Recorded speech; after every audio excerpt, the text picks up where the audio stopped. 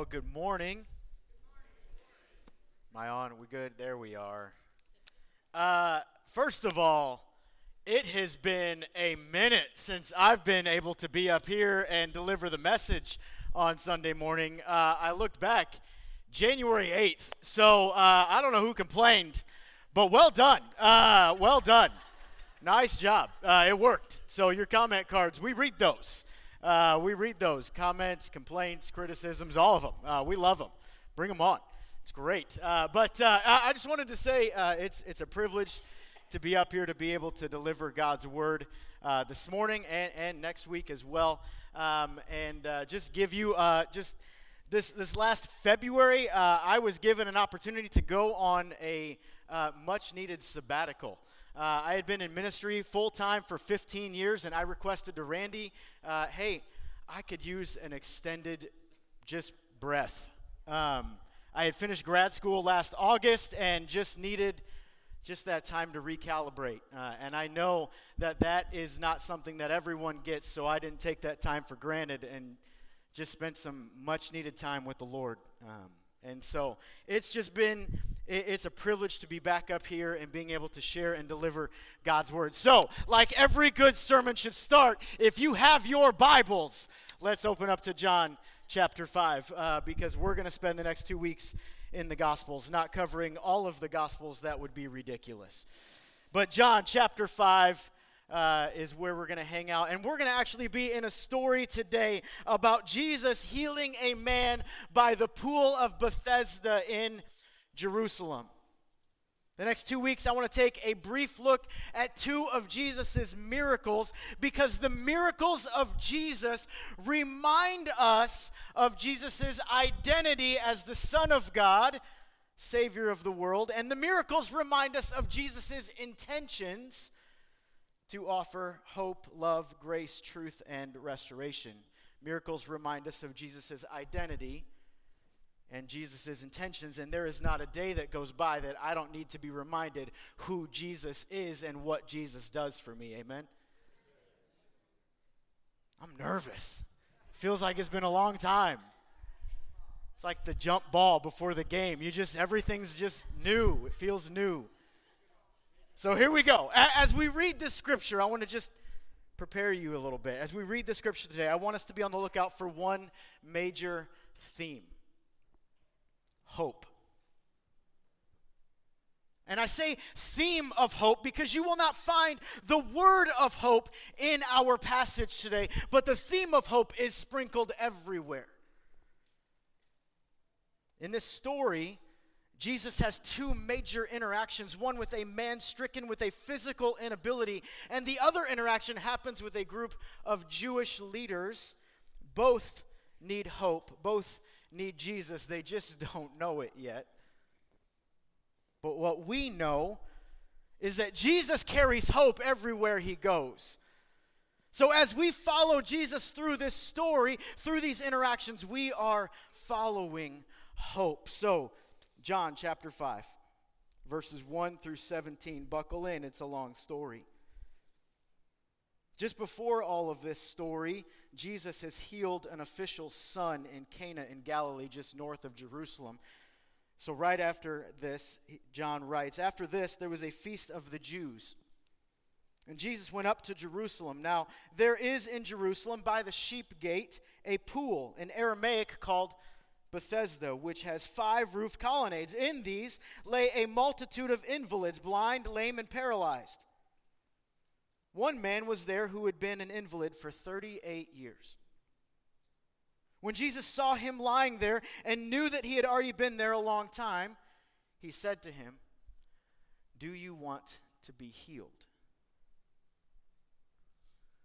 The sick man answered him, "Sir, I have no one to put me into the pool when the water is stirred up. And while I'm going, another steps down before me." Jesus said to him, "Get up, take your bed, and walk." And at once the man was healed, and he took up his bed and walked. Now that day was the Sabbath. So the Jews, we'll read that as Jewish leaders, said to the man who had been healed, "It is the Sabbath, and it is not lawful for you to take up your bed." But he answered them, The man who healed me, that man said to me, take up your bed and walk. They asked him, who is the man who said to you, take up your bed and walk? Now that man who had been healed did not know who it was, for Jesus had withdrawn, and there was a crowd in the place. Afterward, Jesus found him in the temple and said to him, see, you are well. Sin no more, that nothing worse may happen to you. The man went away and told the Jews that it was Jesus who had healed him. And this was why the Jews were persecuting Jesus, because he was doing these things on the Sabbath. But Jesus answered them, my Father is working until now, and I am working. This is God's word for us today. Did you see the theme of hope? Did you see how hope followed Jesus everywhere he went? Did you see it? When Jesus entered Jerusalem, hope followed. When Jesus entered Bethesda, hope followed. When Jesus entered this conversation, hope followed. When Jesus entered the temple, hope followed. When Jesus entered the persecuting dialogue, hope followed. Why? Because Jesus is continually in places where hope is needed, and Jesus is continually where hope is found. The problem is, we do our best to seek out hope in other people, places, or things. What's true, though, is that authentic, powerful, grace-filled, loving hope that is not fake, that is not false, that is not fragile is found only in Jesus. But why? Why is the hope in Jesus so important? I mean, if we're going to spend 35 minutes on this, why is the hope in Jesus so important? What makes the hope of Jesus, what makes the hope that Jesus offers so unique? Here's the big idea. You ready? The hope of Jesus offers freedom. The hope of Jesus offers freedom. And you might be asking, freedom from what, Justin? Freedom from what? No, freedom. That's a complete sentence. Because when we ask freedom from what, we are implying that there is something that the hope of Jesus doesn't cover. It applies to all. The hope of Jesus offers freedom.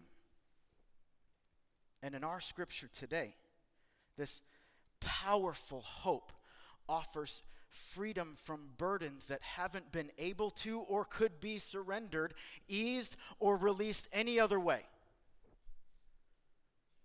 So let's look at these burdens, okay? What burden is the man at the pool facing? What is his struggle? Well, it might be obvious, right? Jesus offers hope to those carrying the burden of brokenness.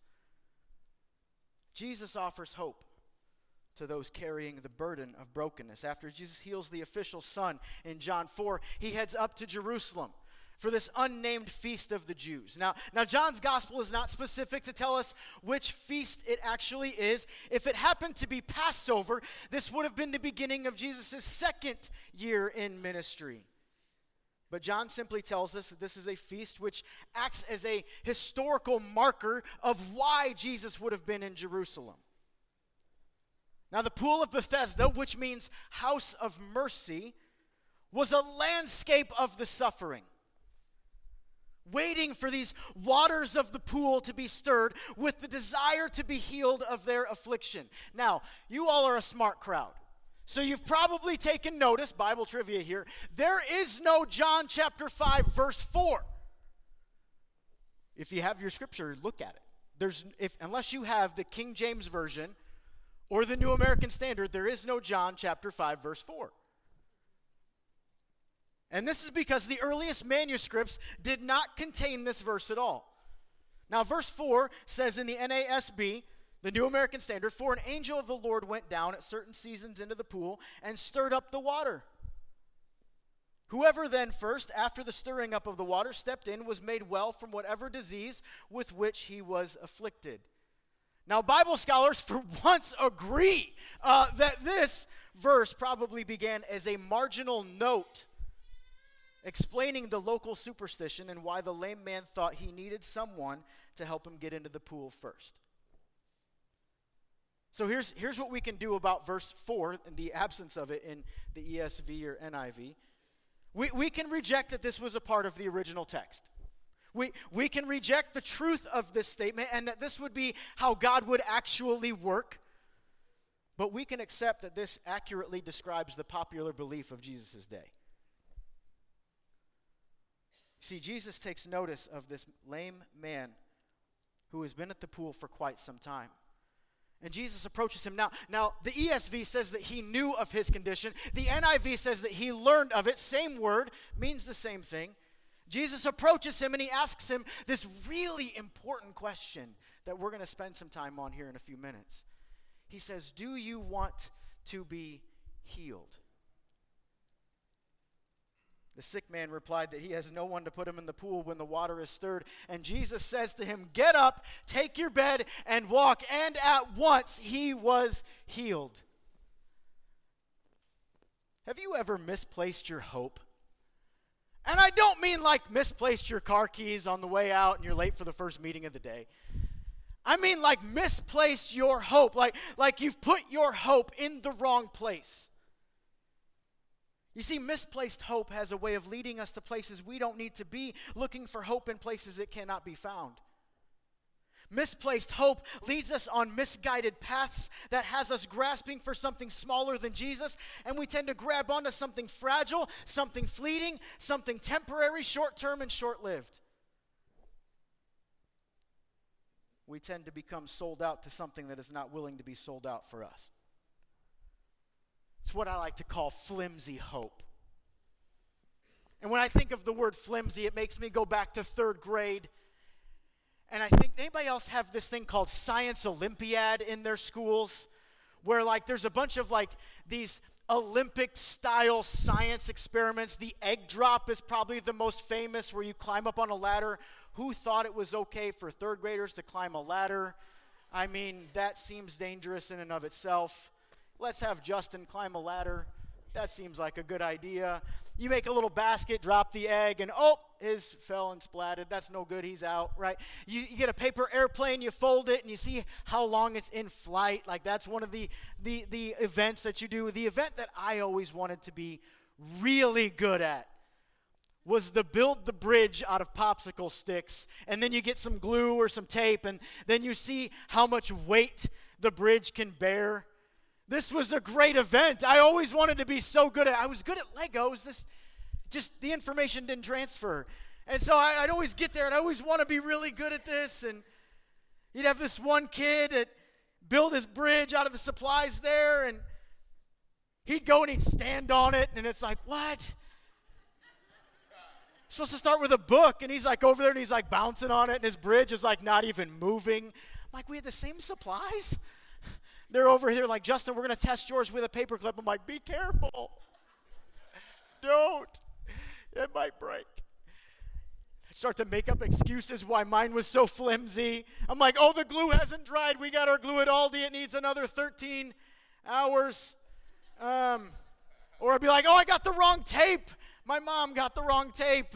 Oh, I'm so sorry. Or, that kid over there who's standing on I saw him use an X-Acto knife. I'm using the safety rounded scissors that can't cut tissue paper on mine. I can't make up all kinds of excuses why mine was flimsy. I think we make up similar excuses when we misplace our hope.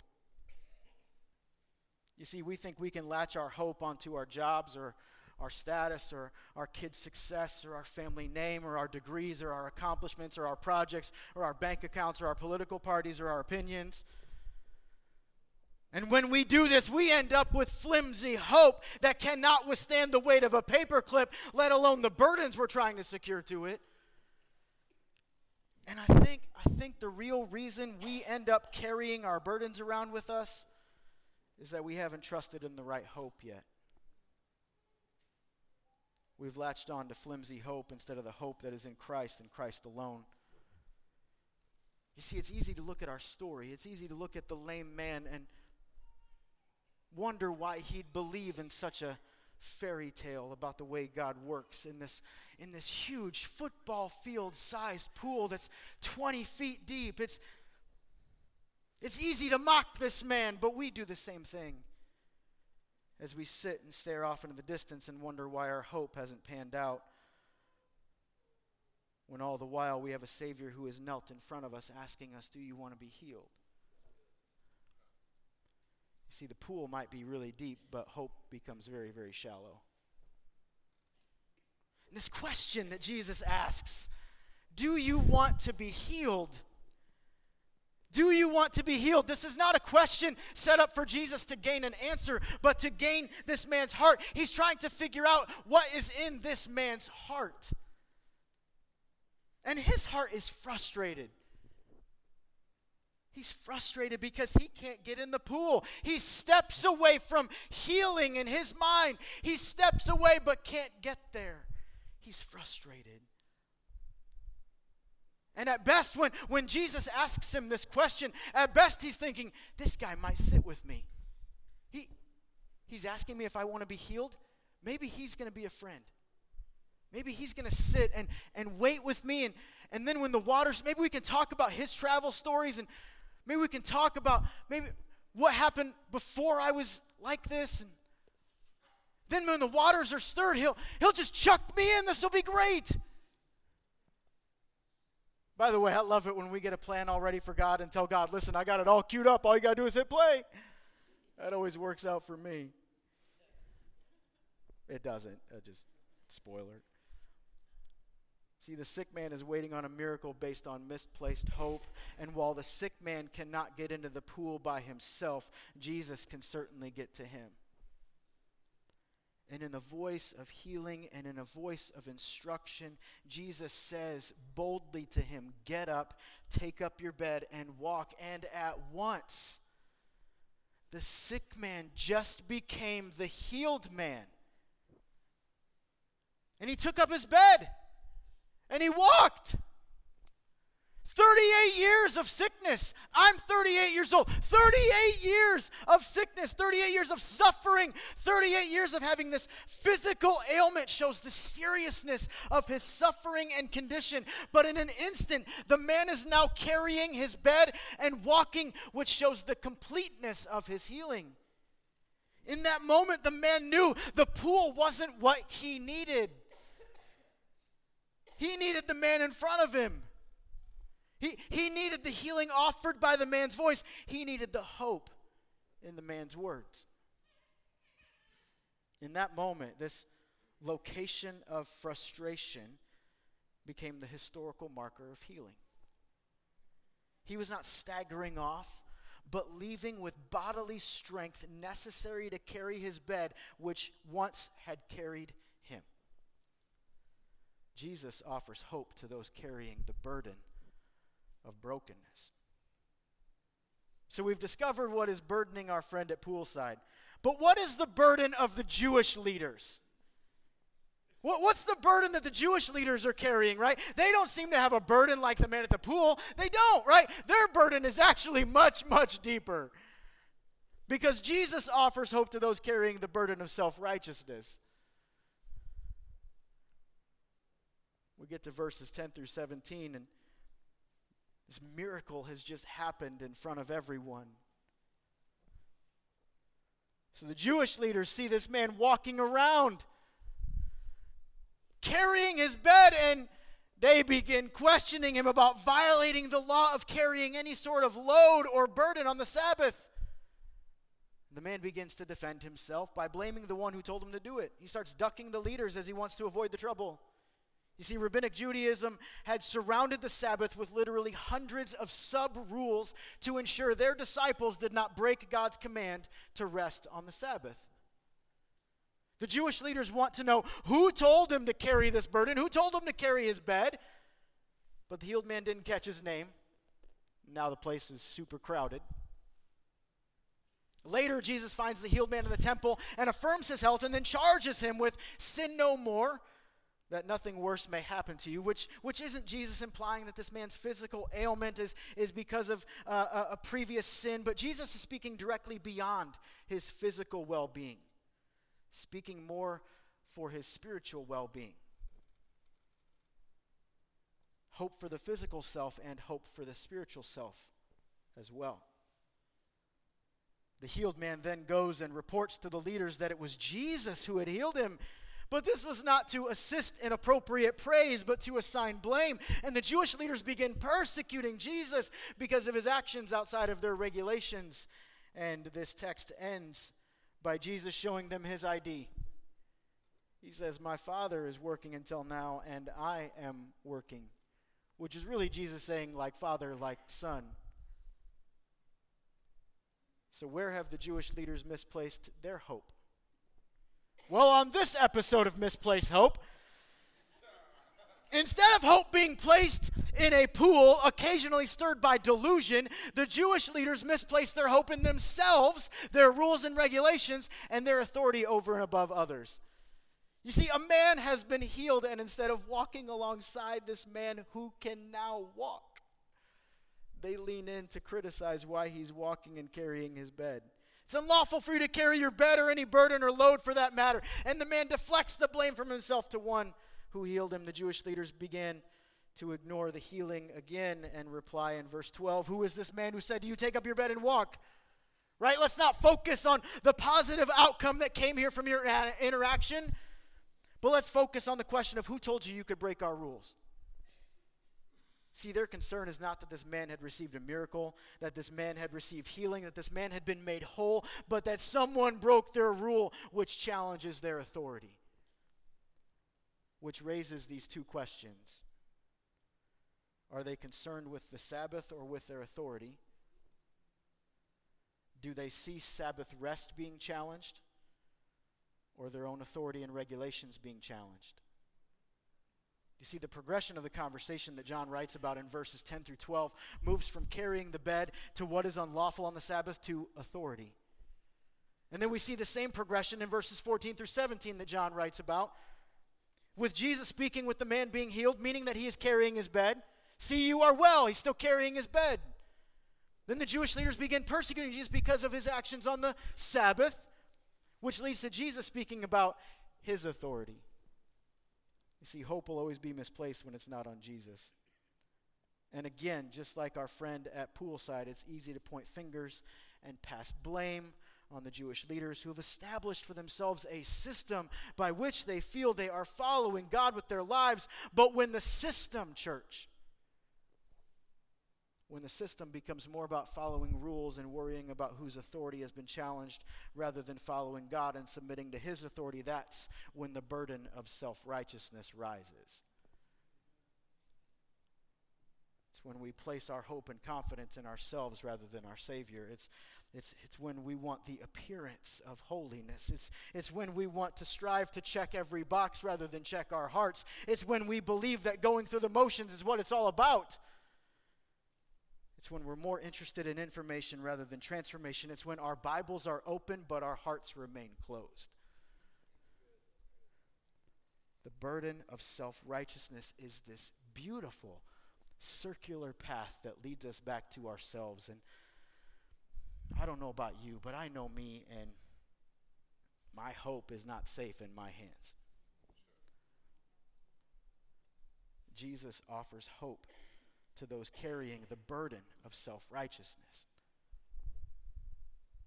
And Jesus ends verse 17 by answering their persecuting with a statement about his authority, which is a forecast. It's a forecast of what happens at the end of the gospel, where Jesus again answers their persecuting with his authority. But if you look through the Gospels, you'll see that Jesus' authority, every time it's brought up, it's always brought up with love.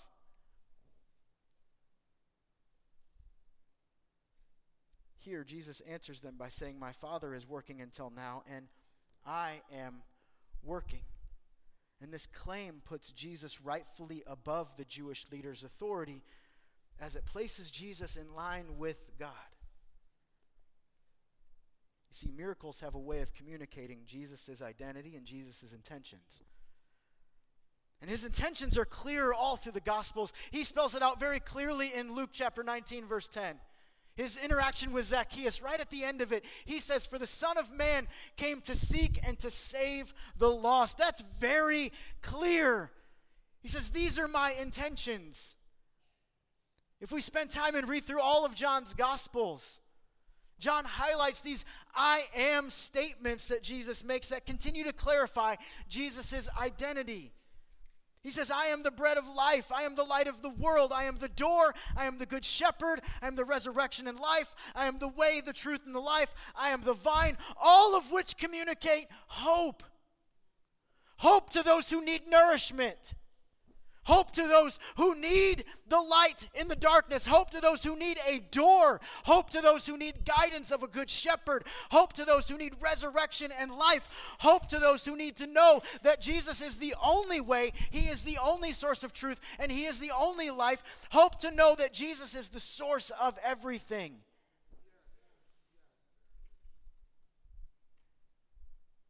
He is hope to those carrying the burden of brokenness, and He is hope to those carrying the burden of self-righteousness. Jesus is the hope. He is the anchor in the storm, and He is the calm voice in the storm. He's the one leaning into our brokenness and our vulnerability at just the right time, asking, do you want to be healed? He's the one leaning into our self-righteous hearts and reminding us of His authority and His love. Church, we've settled for flimsy, fragile, temporary hope for far too long. We've settled for the spiritual task lists that have given the appearance of holiness but have not given up the heart. We've settled for hope in all the wrong places. Today, may we not settle for hope in something smaller, but may we surrender to the hope of Jesus, which offers freedom. Now, I found it really interesting in my study of this passage that the Jewish leaders' first objection here, their first objection is that the man is carrying a load. He's carrying a burden on the Sabbath. And while the Jewish leaders might not have been physically carrying anything in their hands, they were certainly carrying something in their hearts. Judgment, arrogance, ignorance, just to name a couple. And it makes me think about us today. While we might not have come in carrying anything in our hands except a cup of coffee or maybe our Bible, that maybe we're carrying something in our hearts too. And I would offer a guess that each one of us, stage does not exclude anybody.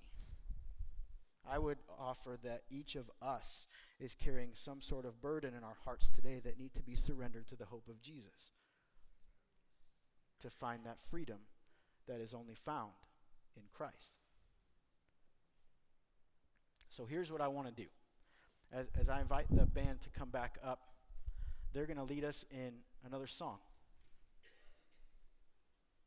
And during that song, even during our communion time, if you need to worship in a different space than your chair, do that. If you need to come up and just pray up here in the front, do that. If you need someone to pray with you, grab the person you came with and come up and pray together. I'll be up here, our pastor, his wife, they'll be up here. Mr. Carl, he's up here. We would love to just pray with you and for you, or just listen to you. Here's the thing. Satan would love for us to leave with the same burdens that we came in with. Jesus would love for us to leave those here.